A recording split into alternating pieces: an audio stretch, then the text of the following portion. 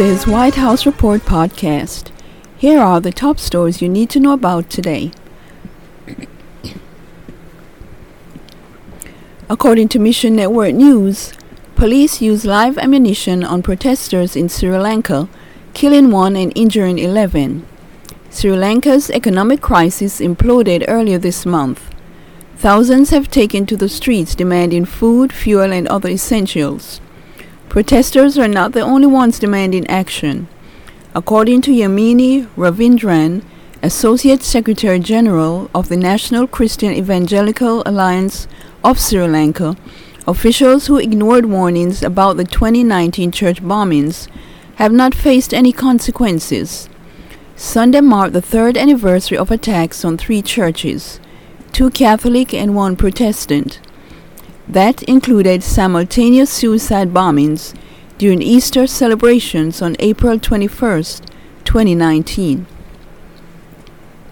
Bombings at 3 tourist hotels killed 42 foreigners from 14 countries.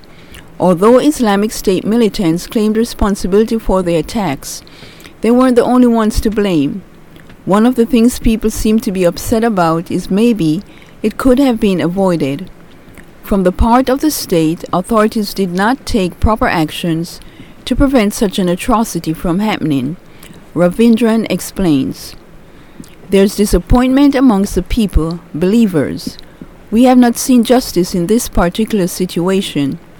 There's a strong Christian presence in Sri Lanka, but believers face oppression from the Buddhist majority. Together with the Voice of the Martyrs Canada, the National Christian Evangelical Alliance of Sri Lanka helps persecuted believers overcome hardship. According to Mission Network News, deaf communities in Angola and South Africa will soon have a chance to know Jesus. There are some strong deaf leaders and deaf believers in South Africa, Door International's Robert Myers says. Now that they have some scripture published, that scripture is a perfect segue into training local leaders in how to do evangelism, discipleship, and church planting. Published sign language scripture and strong deaf leadership are exceptions rather than the norm. Collectively, deaf people are one of the world's largest unreached people groups.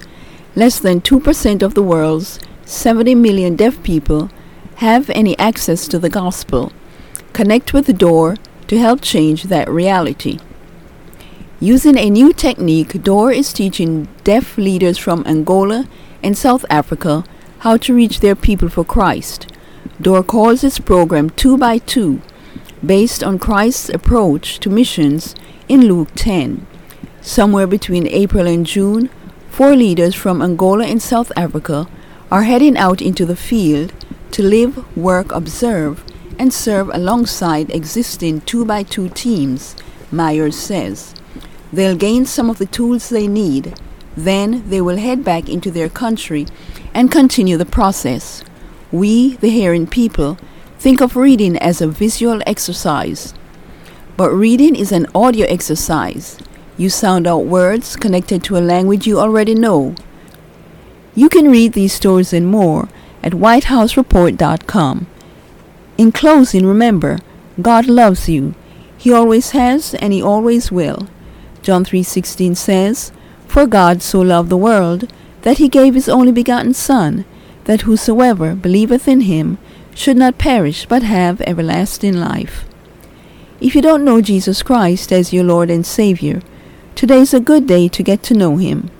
Just believe in your heart that Jesus Christ died on the cross for your sins, was buried, and rose from the dead for you. Pray and ask Him to come into your heart, and He will. Romans 10:13 says, For whosoever shall call upon the name of the Lord shall be saved.